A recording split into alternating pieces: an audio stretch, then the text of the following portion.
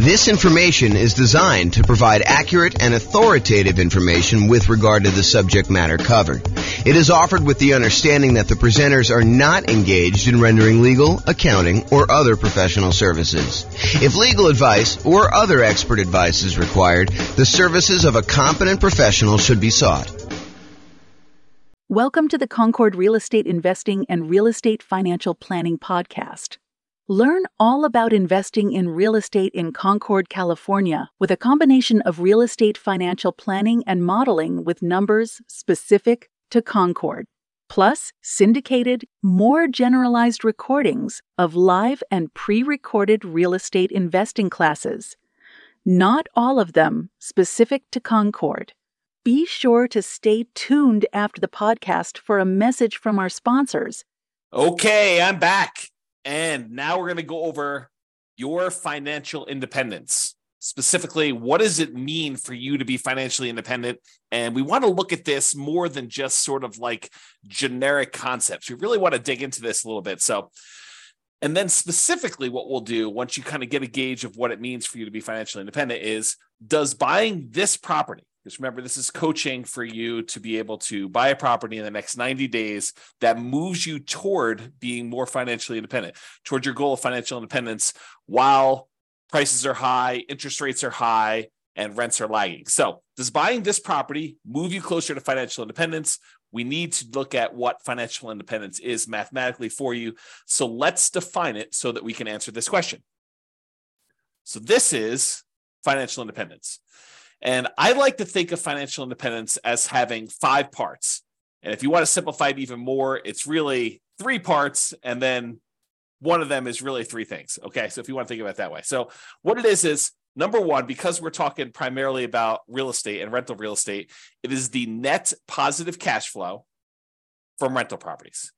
That means you take all the income from your rental properties, the rent and any other income you might have, minus all of your expenses, including vacancy, principal and interest on the loan, taxes, insurance, private mortgage insurance if you've got PMI, maintenance, management, all of the expenses on the property get subtracted out. And whatever is left over net after all of that is what your income is that counts toward you being financially independent.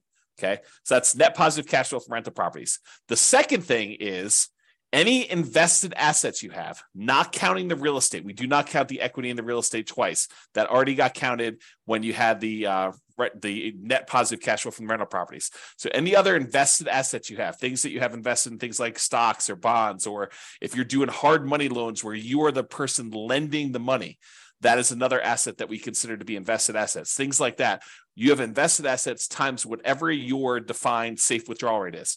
So if you believe in the 4% rule, which is a rule that was kind of made famous by the Trinity study, where they talk about what percentage of the amount of assets you have invested in stocks and bonds could you, in quote, safely withdraw from your portfolio and not likely run out of money. So what's the amount you could safely withdraw? It's a safe withdrawal rate. So some people will use 4%, some people will use 3%, some people use 5%. It's whatever you feel comfortable with. As far as that number goes. But that's the number 2 source of money for financial independence. So all other invested assets like stocks, bonds, or loans you have as a lender times your yearly safe withdrawal rate, that's number 2. Then the other 3 are all different sources of passive income. And they are, number 1, Social Security. So any Social Security that you're receiving. Any annuities, if you went and you bought an annuity is money you give to an insurance company that they pay out. This is the layman's term, by the way, layman's definition. So any money you invest with an insurance company, you usually buy a lump sum amount, and then they pay you out a certain amount each year or each month based on how much you invested with them. And usually it's for your lifetime or you and your spouse's lifetime or something complex like that. I'm not going to go into a ton of details, but that's number 2 source of passive income, annuities. And number 3 is pensions. So all 5 again, net positive cash flow from rental properties, any invested assets you have times your safe withdrawal rate, and then the 3 sources of passive income, Social Security, annuities, or pensions. The sum of all of those must exceed your expenses in order for you to be financially independent. So if you think about it, you say to yourself, okay, I'm living on $2,000 a month, $5,000 a month, $10,000 a month, $100,000 a month, whatever your expenses are for you to kind of support yourself in whatever lifestyle you've defined for yourself when you are financially independent, when you no longer have to work. If all of the sources of income, net positive cash flow, invested assets times safe withdrawal rate, all three sources of passive income, when that exceeds the amount of money you need to live on, then you are considered financially independent. Okay, so now that we know that, what we have to think about is, what does that look like for us when we are retired, when we are financially independent, we stop working? What assets will we have in place? And I'll get to that here in a second on another slide, but that's where we're headed with this. We're going to want to say, does buying this property contribute toward those goals? Is the property I'm thinking about buying, do I want to hold on to that? Do I want to own that at some point in the future where I am financially independent? Or am I using it as like a intermediate short-term asset that I'm going to hold for a period of time, and then I'm going to sell it off, or I'm going to do a cash out refinance, or I'm going to do something with it in order to use the proceeds, the return from that, because it can affect what we focus on. If you're going to hold it long term and have it be providing net positive cash flow from your rental properties as your source of income, then having maximized your cash flow in that property is probably pretty important. But if you're really saying, look, I'm only going to hold this thing for 1, 2, 3, 4 years, 5 years until I actually sell it, then I'm going to take the proceeds and pay off other rental properties. I'm going to take the proceeds and I'm going to go buy annuities. I'm going to take the proceeds and I'm going to invest in stocks or bonds or whatever I'm going to do.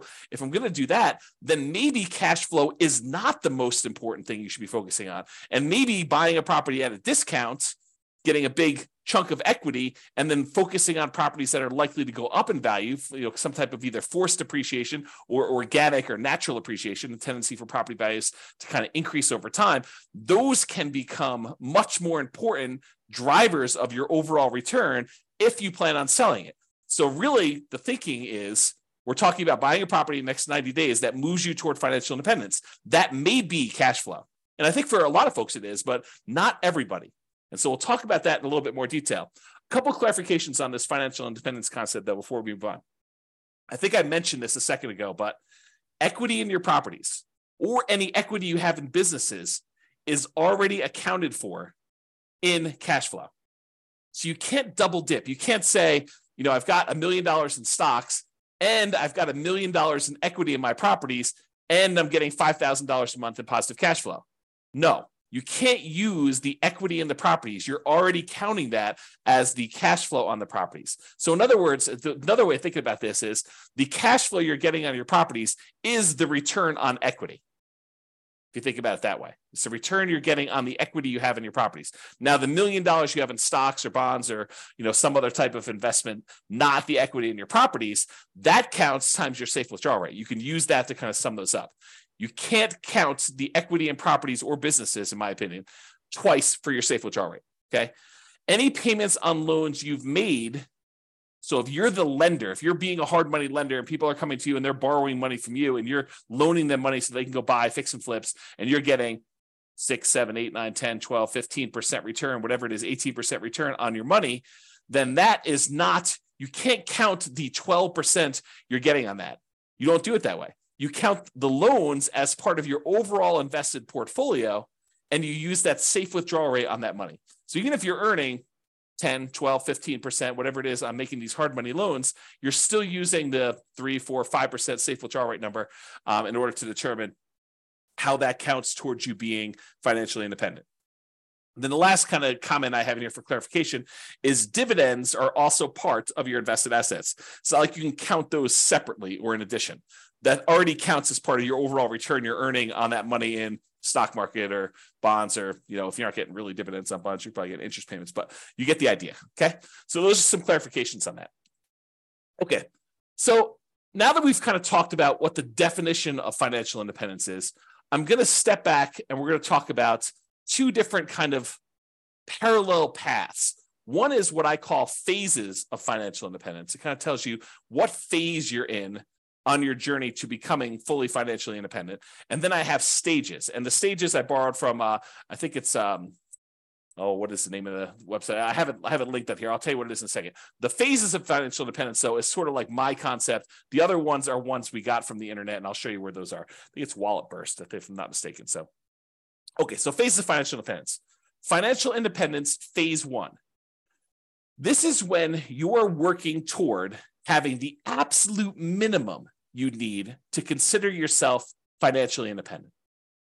If you say to yourself, okay, if everything got really, really ugly and I had to quit my job because I just couldn't stand it anymore, or I lost my job, how much would I need in order to live at the bare minimum level? This is sort of like, you're not doing all the vacations you want to do. This is sort of like, just barely getting by with how much you need for food and clothing and insurance and taxes and all the other stuff you need, but just the bare minimum to kind of scrape by. That's minimal financial independence, what I might call the minimum target monthly income in retirement. That's sort of the way I think about it. It's like, how much at a minimum would you need monthly in order to live your kind of just scrape by? What some people might call like lean financial independence, retire early. So phase one is when you're working toward having enough money where you would be financially independent with a minimum amount. So you're not there yet in phase one. You're working toward that. Phase two is you've achieved enough to have the minimum.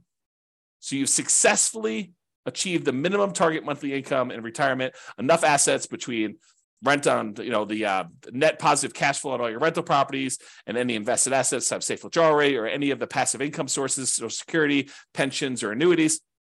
The sum of all of those meets your minimum threshold. That's the point where you get to where you're like, okay, I can take a sigh of relief. And if something really bad happened, I have enough to kind of scrape by.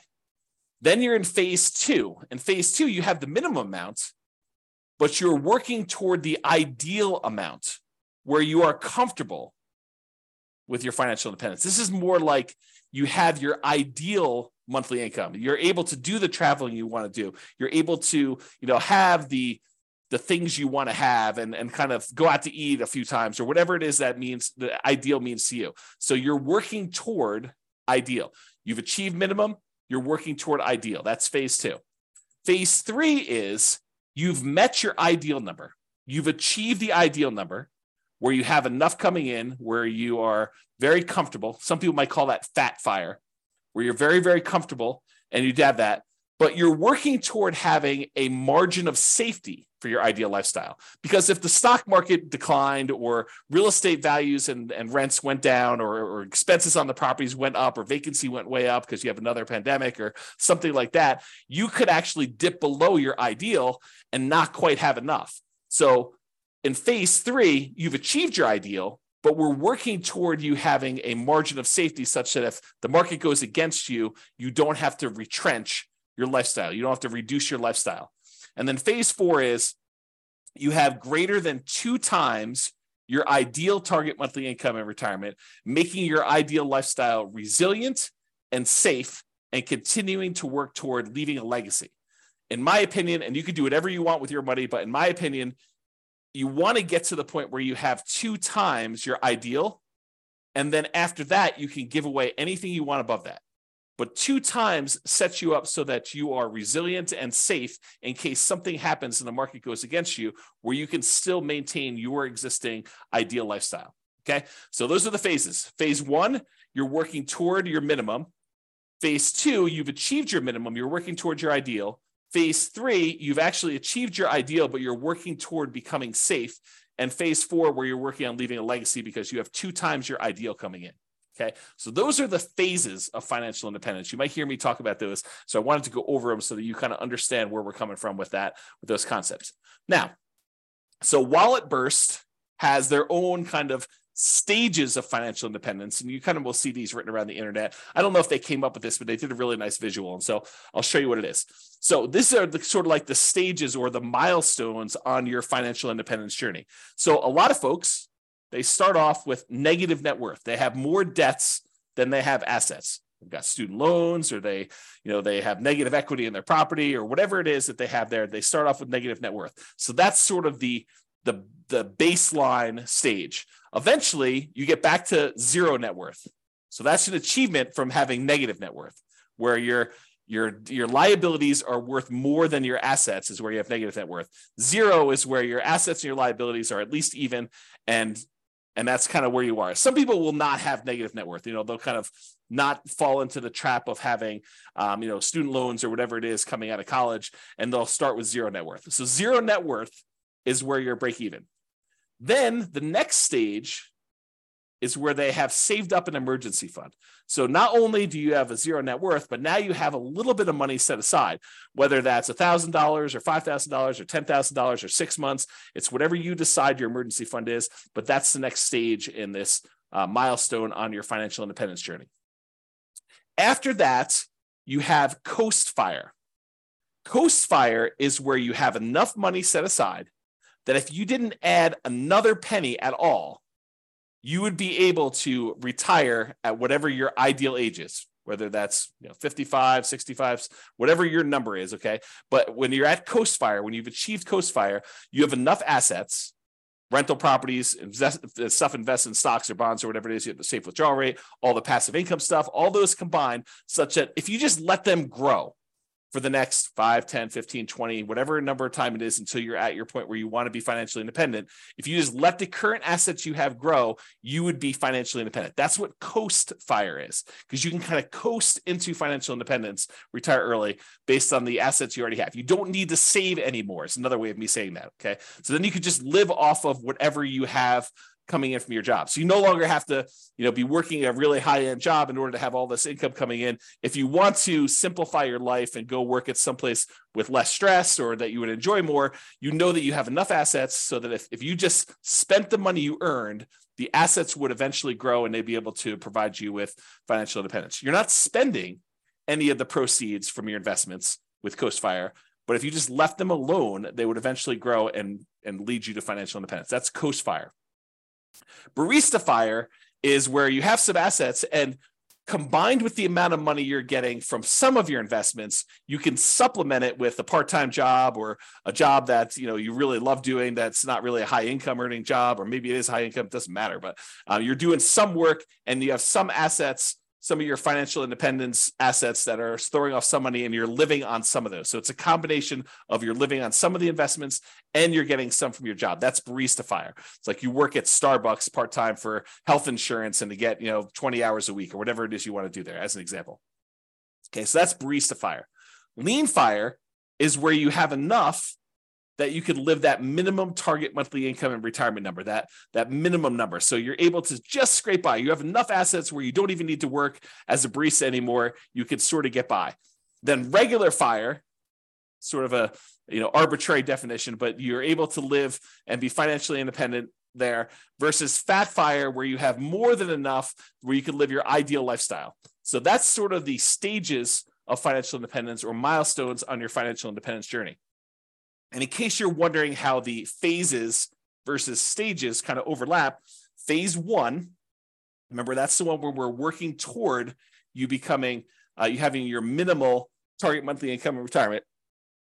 That really consists of having a negative net worth, having zero net worth, having an emergency fund, having Coast Fire, and being Barista Fire. So all of those consist of phase 1 for me. Okay, so this is the normal wording you might hear online, have negative net worth or zero net worth or emergency fund or Coast Fire or Barista Fire. That's really what I would refer to as phase 1. You're working toward having that minimum or lean. Then phase 2 is you've achieved Lean Fire. So that's kind of where it is there. And you're working toward Ideal Fire. You're working toward Fat Fire. So phase 2 for me consists of Lean Fire and regular Fire.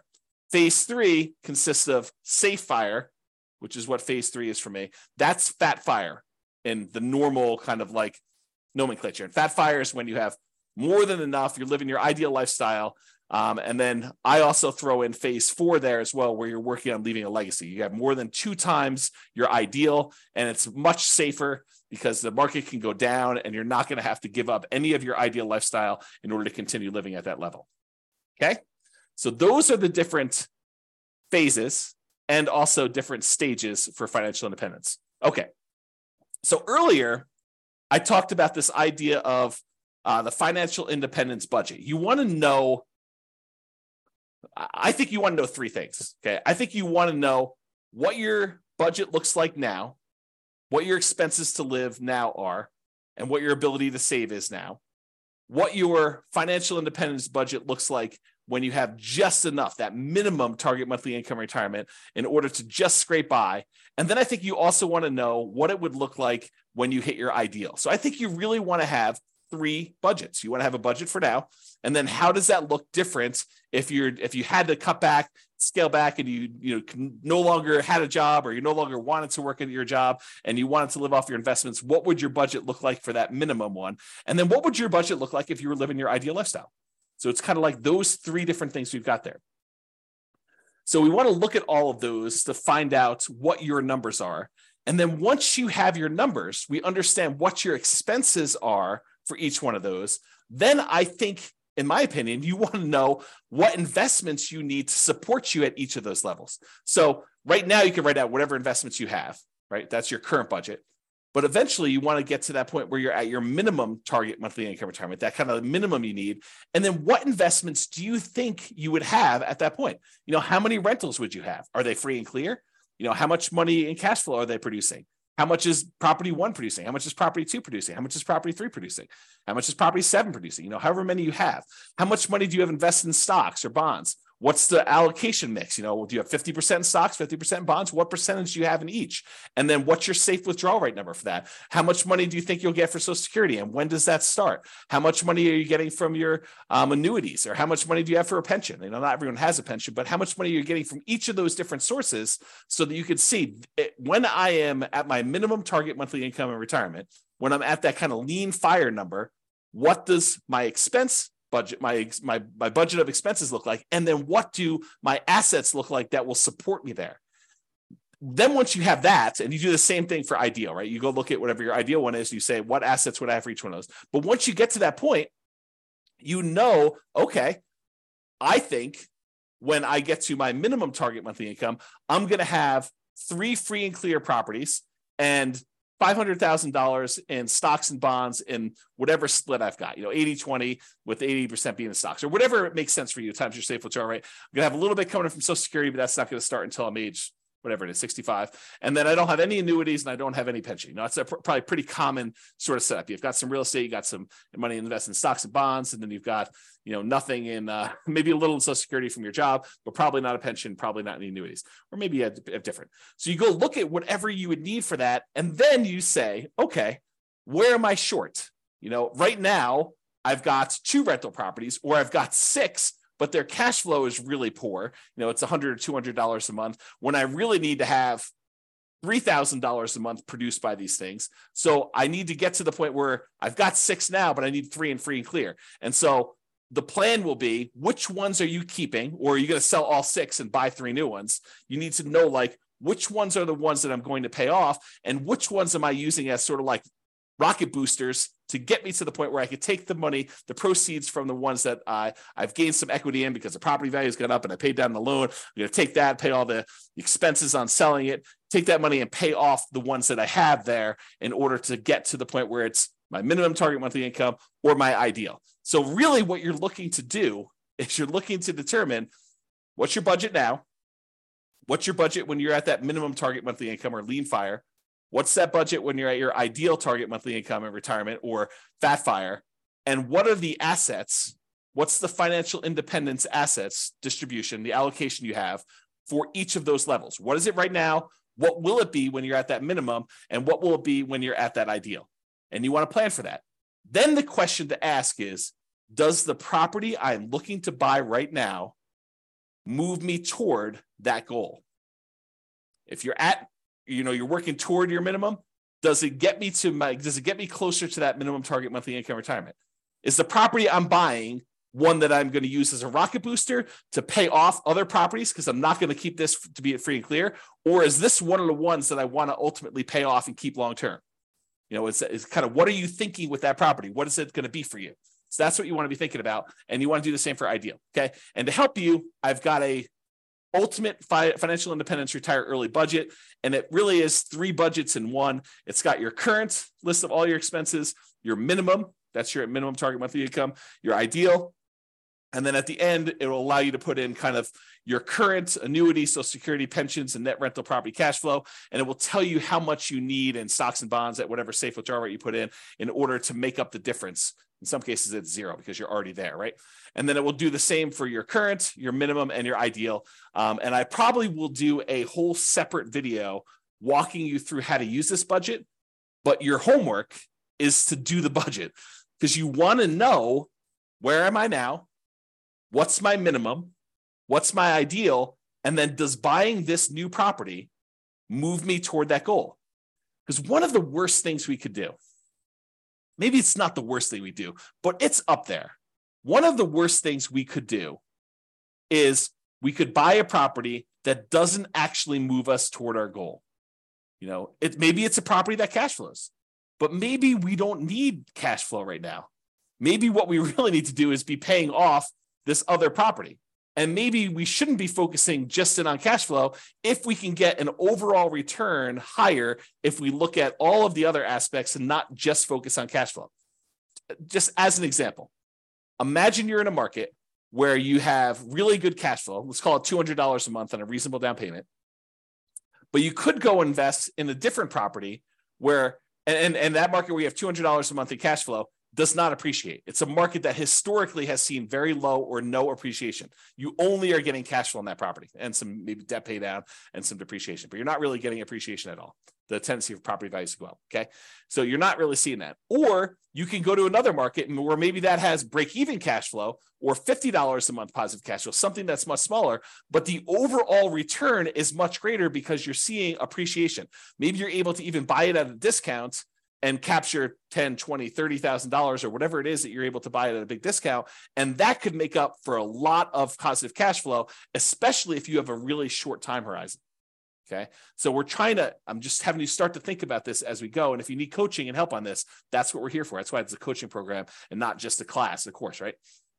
So if you need help with that, that's what we're going to be discussing in the things if you need help with it. So the idea though is to look at your property and decide, does this move me toward financial independence, my specific financial independence, your definition, or does it not? And so that's what we're thinking about. And we'll have to do another class and go over this budget and stuff. Okay. So this is a visual from Financial Independence Retire Early Belgium. And I like it. So I'm just going to share it with you because it's a pretty good visual of what's going on here. So they really have you showing you like what's going on today and over time what's happening here. And they have the steps numbered 1 through, I guess, 6 here. And I'll just walk you through. So right now it shows you how much income you have coming in from your work. That's this blue bar. And your income exceeds your expenses. So your expenses are this kind of like yellow bar here. And what they want you to do in step 1 is reduce your expenses. And they want you to reduce your expenses so that you can increase your savings rate. Okay. So step 1 is reduce your expenses to increase this difference between how much you're bringing in and what your expenses are on it. And if you do that, then your expenses go down here and the amount you can save actually increases. Step number 2 is they want you to save for emergencies. So they want you to put some money aside to save for emergencies here. So they go ahead and they say save for emergencies here. And then number 3 is they want you to focus on increasing your income. So step 1, reduce expenses. Step 2, save for some emergencies. Step 3, they want you to increase your income so that the amount you're saving jumps up again. Then you take the amount of money that you've got from increasing your income and reducing your expenses, the larger amount that you're able to set aside, and you invest that efficiently. That's step 4. Okay, so they're telling you invest that. Step 5 is once you reach 25 times your annual expenses, then you are financially independent. And that's based on safe withdrawal rate. That's a 4% safe withdrawal rate. Because 4% is really 25 times your expenses. So, if your expenses are, $20,000 a year, then you only need to save, if my math is right, what is that? 800,000? If you have $1 million, that's $40,000 a year. Okay. So, once you kind of reach your expenses there, 40,000 times 25, that's going to be $1 million. Okay, so that's kind of what you need to do in order to hit that number. If you're financially independent, once you reach that, then you can live from your investment returns. There's no need to work anymore because their portfolio income now exceeds or matches the amount of expenses you have there. Okay, so that's what it's showing you visually, which I think is a good visual. Now realize, some of this stuff we might do with real estate, right? We may not be investing efficiently in stocks or something like that. And the 25 times, because we're not using the safe withdrawal rate, the numbers are going to be different. So you got to take into account the net cash flow on all of our rental properties after all expenses. plus any money we have invested times that safe withdrawal rate, plus all three other sources of those passive income, the Social Security, the annuities, and the pension. And then the combination of all of those combined, if those exceed your expenses, then you're financially independent, according to my definition. Okay? All right. So we've talked about this idea, but I'll go over this slide just to make sure I didn't miss anything. So does buying this property, the one you're considering buying as part of the coaching program, move you closer to financial independence? Remember, what is financial independence mathematically for you? It's how much are you going to have in passive income, Social Security, pensions, annuities. You want to know that number. How much you're going to have in cash flow from your rental properties. You want to know how many properties you have. Are they free and clear? What approximately are the cash flows going to be at that point? You want to do your deal analysis and look out 2, 3, 4 years and see where you think you're going to be at that minimum number. Add them all up, make sure, double check it, or you could use the Real Estate Financial Planner software to do that modeling. So you add up the passive income, Social Security, pensions, annuities, the cash flow from rental properties, and any of those invested assets times your safe withdrawal rate. You sum all of those up and you find out exactly what the distribution of your assets are when you are financially independent to find out if buying this property moves you closer to fulfilling that particular vision of your future. You need to have the vision of your future. Then you need to actually make it real by doing things today that will be there for you. Okay. Sometimes that means buying a property that has great cash flow so that you can keep it long-term. Sometimes that means buying a property that has really good overall return so that you can hold on to it for a year or 2 or 3 or 4 or 5, then sell it and do pay off properties or invest in other assets or buy annuities or, sell off all your portfolio and reinvest it into one big, multifamily property or whatever your goal is to kind of be at for that. Okay. So know your outcome and your target. So you know if taking the action in front of you moves you closer or farther away from the target. But if you don't have the target, if you aren't clear on what it looks like for you, what your expenses will be when you're at your minimum or you're at your ideal, and what your asset allocation, how many properties you have and what they're paid off or not, and other invested assets, all that other stuff, then you won't know if this is moving you toward your goal or not. And then the question to ask yourself, will buying this property move you closer or farther away? And I got a typo.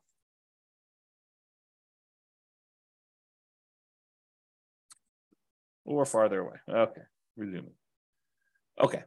And if it's going to be farther away, should you wait? Should you wait for a better deal? And I'll do this analysis again. I'll do another special module probably once I get through the core 20 modules where I show you what the impact of waiting is.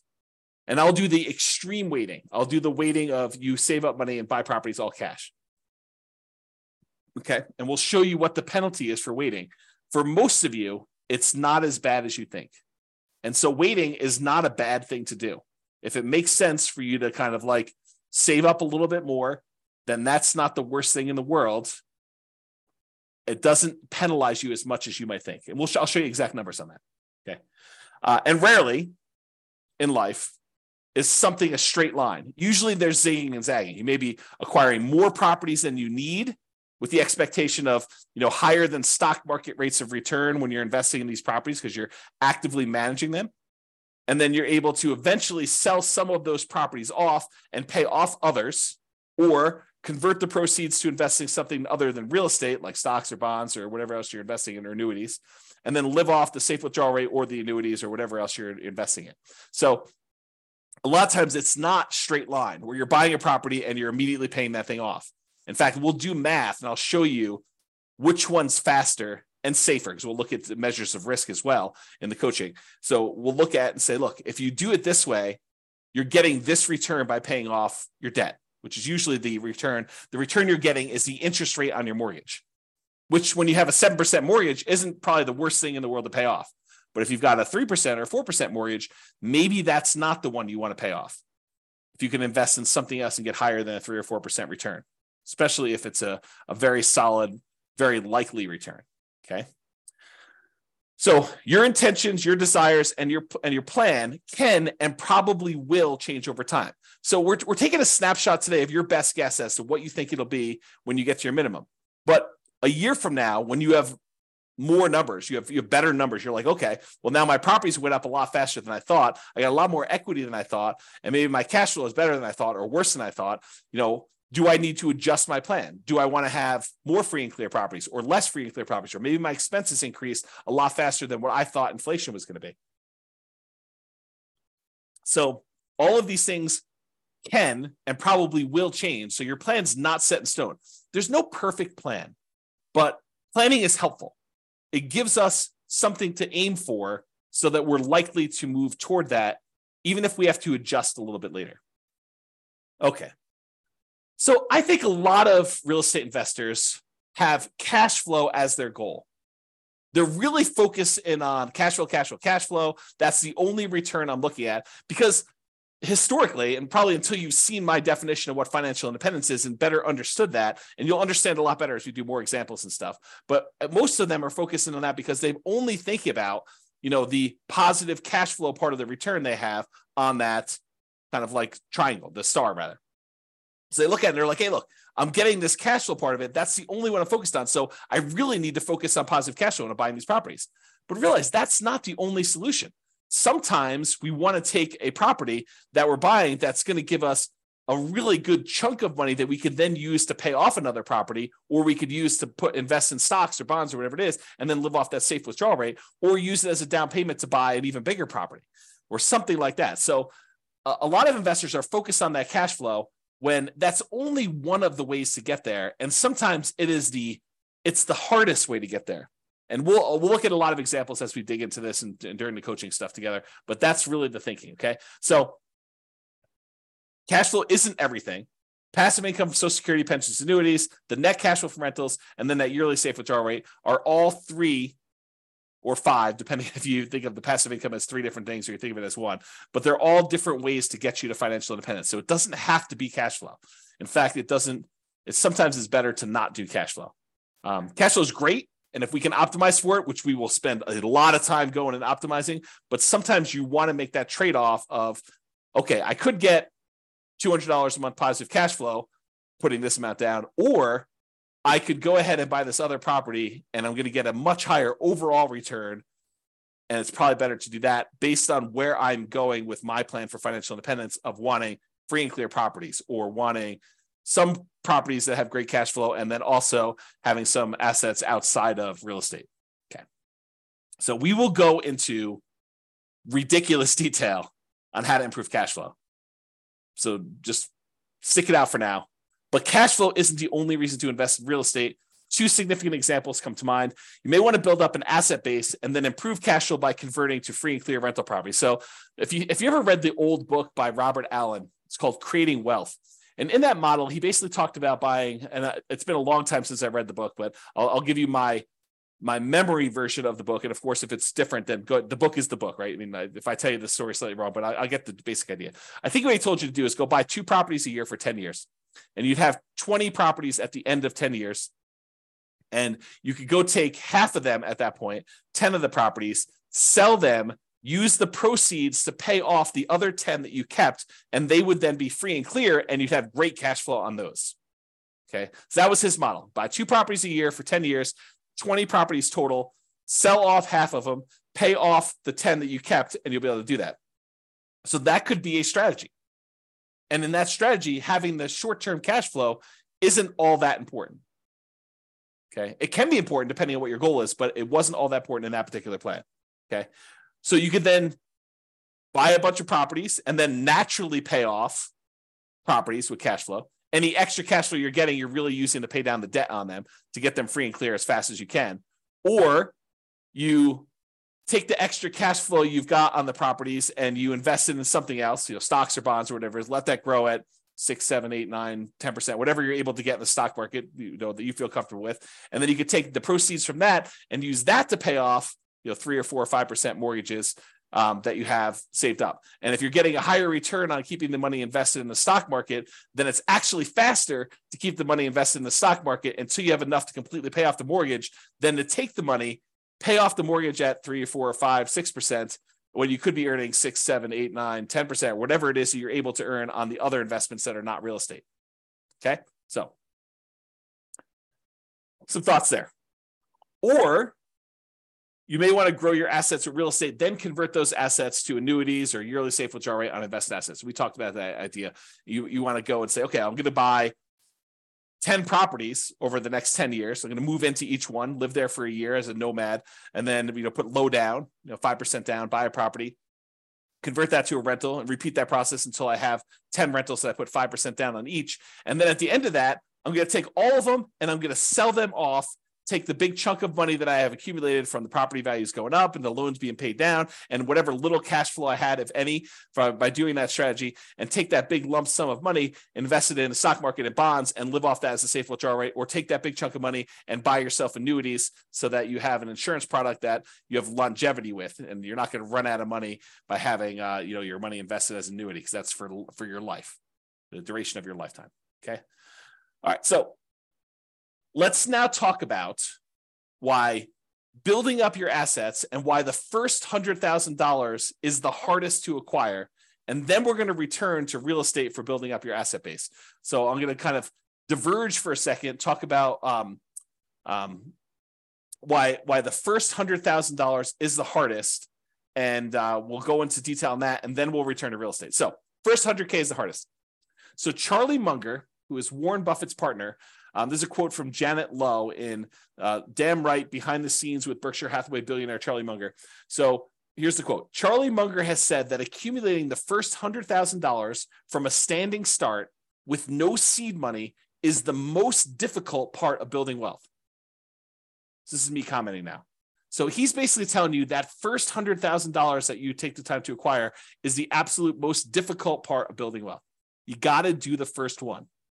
In a lot of cases, buying that first owner-occupant property with nothing down, or 3% down, or 3.5% down FHA, or 5% down conventional loan, moving in there, living there for a year or two, and then converting that one to a rental when you finally saved up to buy the next property with nothing down again, do a VA or USDA loan if you hadn't done one before, or saving up 3% down and doing your your conventional loan, or doing 3.5% down FHA to buy a single family home or a duplex or a triplex or a fourplex, and kind of repeating this process until you get to the point where you've now got $100,000 in equity. You need to do whatever it takes in order to get there.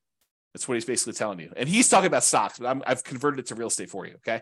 I'm going to continue with the quote. Making the first million was the next big hurdle. So all the kind of math we're going to talk about here about earning your first 100K and then using that to kind of build up to $1 million, that applies when you get to $1 million and you're trying to grow to 2 million or 3 million or 4 million or 5 million or 10 million or whatever your number is there. Okay. So to continue with the quote, to do that, a person must consistently underspend his income. You need to be saving money. And I'll continue with the quote. Getting wealthy, he explains, is like rolling a snowball. It helps to start on the top of a long hill, start early, and try to roll that snowball for a very long time. The longer you have where you're investing and you've got this money working for you, the better off you're going to be. Okay. So here's another quote from Charlie Munger. Same idea though. The first 100,000 is a bitch, but you got to do it. I don't care what you have to do. If it means walking everywhere and not eating anything that wasn't purchased with a coupon, find a way to get your hands on $100,000.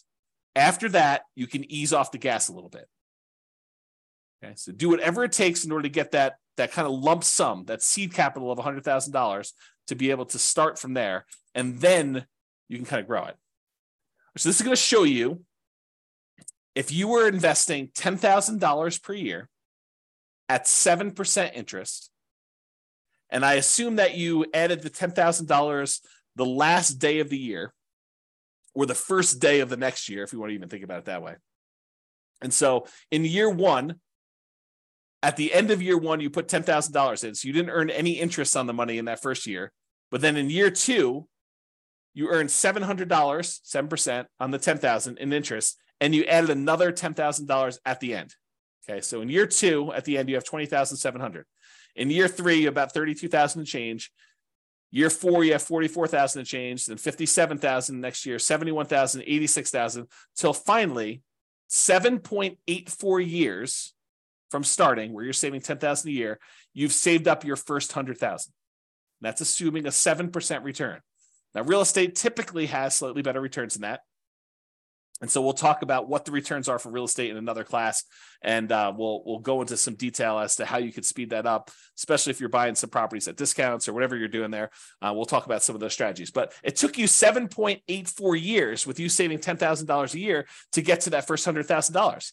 So you might be a little bit discouraged, thinking to yourself, man, if it takes me 7.84 years to get to 100,000, if I have to do that 10 times in order to get to $1 million, if I want to have $1 million saved up for retirement, that's going to be like 78 years to get there.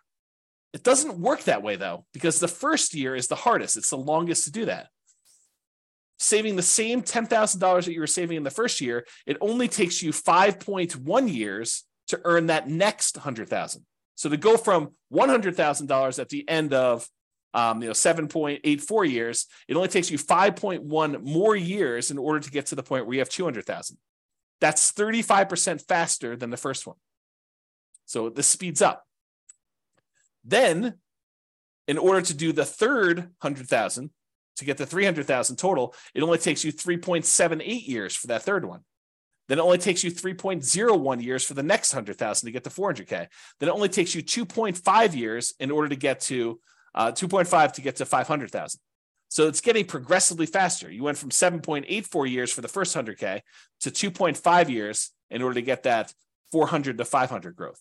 And you're investing the same amount. You're investing $10,000 a year. But the rest of it is coming from the investment growing at 7% per year. Okay. In order to get to $1 million, okay, it takes you, what is this total time here? A little bit more than about 30 years or so.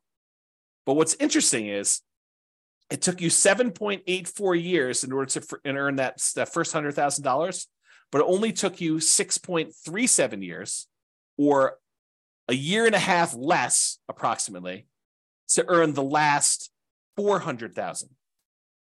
So in the time it took you to earn the first 100,000, in less time it took you to earn the last 400,000 on your way to $1 million. That should blow your mind, right? You're thinking to yourself, it took 7.84 years in order to earn that first 100K, but it only took me 6 years and change to earn 400,000 toward the end because of compounding. Okay. So another way to think about this, it took you 25% of the entire time to get to $1 million to earn the first $100,000. It took you about 75% of the time, 74.5, in order to earn the rest of the 900,000.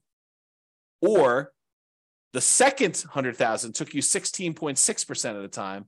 It took you a little bit less than 60% of the time to earn $800,000, which is crazy.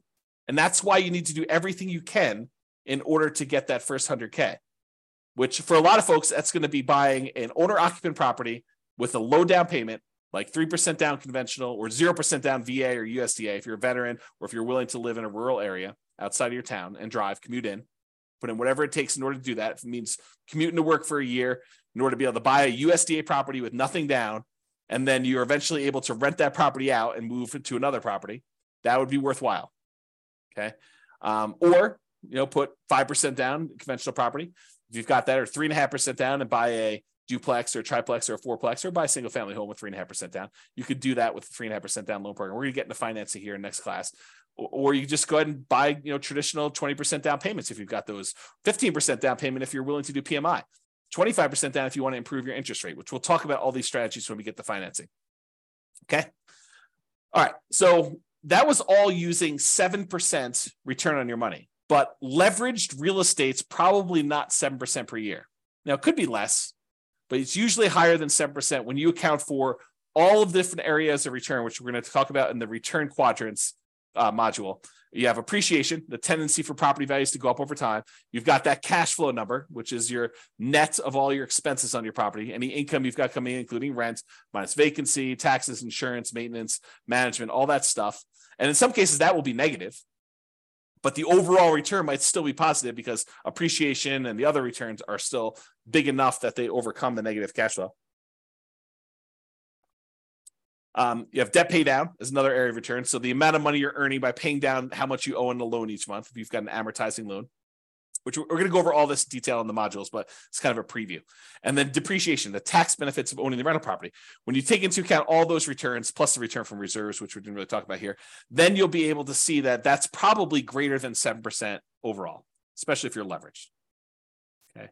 And especially if you acquire an owner-occupant property, one you're going to move into with little or nothing down. You put very little down, the returns get crazy because the return is a small number. The return is large on the small amount that you put down, with 0% down or 3% down or 3.5% down. The returns just get out of whack, crazy good. And maybe even convert it to a rental after living in it for a year using the nomad strategy, which is nomad strategy is that buying a property as an owner occupant, living there for at least a year. It's a requirement of the lender that you live there for a year. And then after the year, you can convert it to a rental and you have very little money left in the deal. So if you imagine for a second that you had saved up 20% down to buy a rental property, you technically could buy probably 4 properties with that if you put 5% down on each over 4 years. So instead of buying 1 property with 20% down, you could buy 4 5% down properties, move in, live there for a year. At the end of the year, move out, convert that one to a rental, buy another one 5% down, live there for a year, then move out after a year, convert that one to a rental. Now you got 2 rentals, move into the third one, 5% down, and repeat the process until you get as many rentals as you want, continuing to put that 5% down. Okay. That's really the nomad strategy, which we talk about when we talk about strategies, which I believe is the next module. Okay. Property life cycle. And this relates back to what you're going to do with the property, right? So let's talk about this. So for the property you're considering buying, right? This is a coaching program about you buying a property in the next 90 days. The prices are high, interest rates are high, and rents are light. So what are you planning? What's your proposed property life cycle for the property? You're going to buy it, then do what? That's the question, right? You're going to buy it, then do what? Well, here are a couple options. It may not be all inclusive, but these are some of the big, pretty more common options you have. You could buy it, then you could sell it immediately. For example, let's say you want to flip a property to fund reinvestment or to pay off other properties. So you're like, look, I don't have a lot to put down, but I do got some money and I can go find a property that I could buy at a discount, put a little bit of sweat equity into it, fix it up, resell it, walk away with the down payment I had back, plus some profit on that, $10,000, $20,000, $30,000, whatever your number is in your marketplace that you're able to do for these flips. Then you take that money and you go and you reinvest it into something that you ultimately want to do. So you could buy this property with the intention of flipping it to then reinvest. Or maybe you're doing flips in order to pay off properties that you already own to get you to financial independence. You go look at your numbers, your budget, you say, look, I need 3 free and clear properties in order to be financially independent. And that's what I would like it to look like. I want free and clear properties with great cash flow. So now you're like, okay, well, if I'm going to go buy another property, maybe I buy a property that I'm going to make $10,000, $20,000, $30,000, $40,000, $50,000 by flipping it and use that money to pay off the properties you already own. Okay. So that could be what you do. Or maybe what you do is you flip properties, you keep the money that you made in profit to use on your next flip. So you have to borrow less money if you really want to, in order to do the flips, use some of your own money to be your source of funding for the flips. And then you kind of take the profits out again. And then eventually you have enough where you could pay off the entire mortgage in full. And then you do that in order to be financially independent. So you could look at it that way. So what's the proposed life cycle of the property you're buying now? Are you going to buy it, then sell it immediately? That's one option. Are you going to buy it now, then you're going to sell it within 5 years? And you're going to maybe do the same thing. You're going to fund either reinvestment by use as down payments for additional purchases, or maybe stocks or bonds, or whatever you're going to do, or pay off other properties with it. And what are you going to reinvest in? We talked about this: stocks, bonds, leverage up with real estate, use it to put another down payment and acquire additional properties with it. Maybe you want to deleverage real estate. Maybe you want to buy free and clear properties or do lower loan to value. You're like, hey, look, I'm having a hard time making properties cash flow, even with all the strategies we're talking about. Maybe it makes sense for me to, buy a property, sell it within 5 years, and then put 25% down as I acquire properties to get better cash flow, because I need that for whatever my financial independence goals are and my timeline. That's an option for you. Okay. Or if you're going to sell within 5 years, a lot of times we were doing that if you live in a property 2 out of the last 5 years, any gains you had on that property are zero. Capital gains you have on that property are zero, up to some limits. There's some limitations on that. Okay. Or maybe you're doing lease options where you're buying properties and you're immediately putting a tenant buyer in the property, and they've got a year or 2 or 3 in order to be able to buy the property from you at a pre-agreed upon price. And so maybe the strategy is you're buying these properties to get your profit out to then reinvest in other things. We'll talk about this strategy more in the future too. So another proposed property life cycle might be you buy it, then you sell to either optimize or achieve financial independence. So you buy it, and then at some point in the future, 5 years from now, 6 years from now, 10 years from now, 15 years from now, you sell all the properties that are extra that you can use the proceeds from to pay off the properties you're going to keep and have free and clear properties. So you sell when you can convert real estate into paid off free and clear properties. Or maybe you get to the point where you're like acquired a bunch of properties, and 16 years in the future, you have enough equity in your properties such that after all the expenses of sale, you can sell all of them. And whatever you net after real estate commissions, closing costs, capital gains taxes, and depreciation recapture taxes, all the taxes on that, you can take the proceeds and then you can invest that in stocks, bonds at a safe withdrawal rate. You can eliminate all of the active headaches of having to manage properties, because it might be more work for you to manage properties, even if it's a better return. And you're like, look, in retirement, I really want to be completely done. I want to unplug and I just want to put my money in stocks, bonds, or annuities, or whatever I can do. And you're going to actually sell all your real estate and convert it to there. So you can do that calculation to find out when selling them all leads to that. Okay. Or maybe you sell to de-risk when you reach financial independence. So you're like, look, I don't want to have this additional leveraged risk of having real estate, so I can go ahead and sell and de-risk some when you hit financial independence. Or maybe your proposed life cycle for this particular property, your proposed property life cycle is you're going to buy it and you're going to keep it forever. You pay off the loan naturally over whatever the amortization period is, 30-year loan, you pay it off over there, and then you keep it for cash flow. Or you're going to keep it forever, you're going to invest in something else temporarily. So any proceeds you have from cash flow on this property, you're going to invest in stocks or whatever it is. And then once you have enough from investing in stocks, you're going to then pay off the loan as a lump sum. You know, that something else might be stocks, bonds, whatever it is you're doing. And maybe you want to focus on the lowest mortgage balance first, or maybe you want to focus on the highest interest rate first. It's really up to you. And we could talk about which one is faster and how to optimize that and how that affects risk when we talk about some measures of risk later on and some strategies there. Or maybe you want to pay off the loan faster with cash flow as you go. You know, that's not my favorite, and we'll talk about it why when we talk about risk and measuring risk and things of that nature. But some people would rather take, I've got $200 extra in cash flow a month. I'm going to take that and I'm going to pay down my mortgage on that. So I have a lower mortgage balance and I have a lot of equity.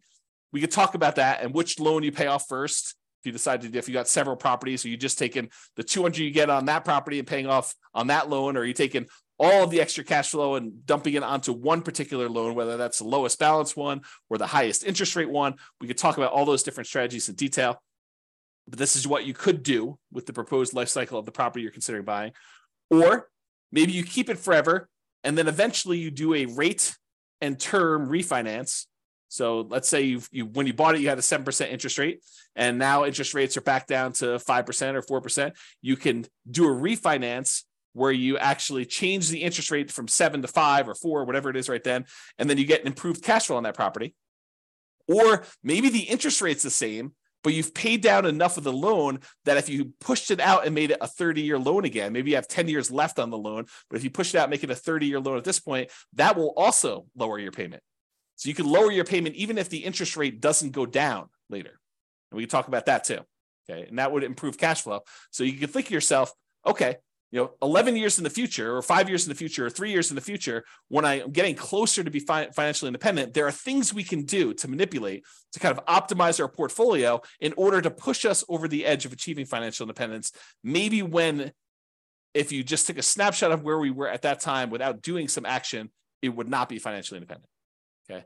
Or maybe you decide, I'm going to buy the property now, I'm going to keep it forever, but I'm going to do a cash out refinance. So maybe you get to the point where you paid off the property, and one of the strategies you have is you're going to take one property that's free and clear, and you're going to do a 75% cash out refinance where you get cash, you borrow money from that property, and you live off the cash. Okay, so you live off of the whatever it is, $300,000 that you pull out for the property when you do a cash out refinance, and you consume that money until you go through it all, and then you go and you find your next free and clear property, and you pull out, $350,000 on that one at the time, and you consume that, Or maybe you pull out $300,000 and you use that to put a down payment, 50% down or whatever it is you're going to do on a property so that your overall net cash flow is improved. Okay. And we'll talk about those strategies as well. But that's sort of like the thinking of what are you going to do with this property? You're going to buy it, sell it immediately, sell it within 5 years, sell it eventually to optimize or achieve financial independence with my other properties or other portfolio stuff, or you're going to keep it forever and do some of those options. So those are what you're thinking about. So why does this life cycle thing matter? Well, if you plan to ultimately sell the property, then the overall return, not just cash flow, but the overall return might matter more than just cash flow. And I gave you this example before, where if you're in a market, you can get $200 a month in cash flow, but the property's not going to appreciate. Maybe you should not invest in that property if buying a property where the overall return is better is going to better serve you and get you to financial independence faster. And we'll discuss this in detail when we get to the module on return quadrants. But this is especially true if you have a very long horizon to achieving financial independence when the overall return matters more than the short-term cash flow. So we'll talk about that in detail too. If you plan to keep the property, you're not going to sell it, then optimizing for cash flow might be the primary goal. You might be looking for a property that has really good cap rate, because cap rate's ultimately going to be what the cash flow on the property is going to be once the property is paid off. Okay. And this is especially true if you're getting closer to financial independence. If you've got a really short time horizon, then the importance of this cash flow is probably more important in a lot of cases, not every case, but more important in most cases when you do that. Okay. So that's all I got for you on your financial independence. I wanted to give you kind of a structure as to what financial independence means, some different ways of thinking about that, what the kind of stages and phases are as we kind of move toward those, a budget for you to do for homework to kind of figure out what it means mathematically, specifically for you, both what you have now and what your expenses and income are now, what you will have when you're at your minimum target monthly income, what you have when you're at your ideal. And then we kind of talked about some of this property life cycle stuff and kind of things you can think about related to that. And we talked about why 100K is really hard to do, but it's really important for you to do it to get that asset base growing so that you can then do things with your assets and manipulate them over time and kind of optimize your portfolio. All right, so that's all I got. Check out the next module. I think we're going to do real estate investing strategies next. And we'll go over a whole bunch of different strategies and talk about like what you're planning to do. And then we'll tie it back to, does it move you toward being closer to your goal of financial independence? And as we go through this, we'll start optimizing for cash flow. Bye-bye for now. With home prices up, mortgage interest rates up and rents up, but not quite enough to counteract the higher prices and interest rates. Cash flow on rental properties in Concord is harder than ever. Book a call with the Real Estate Financial Planner to apply our proprietary 88 strategies to improve cash flow on your rentals. See the show notes for a link to schedule your call and improve your cash flow today. If you're a real estate agent, lender, or professional in Concord that wants to help our real estate investor listeners, consider reaching out to learn about collaboration opportunities with this podcast.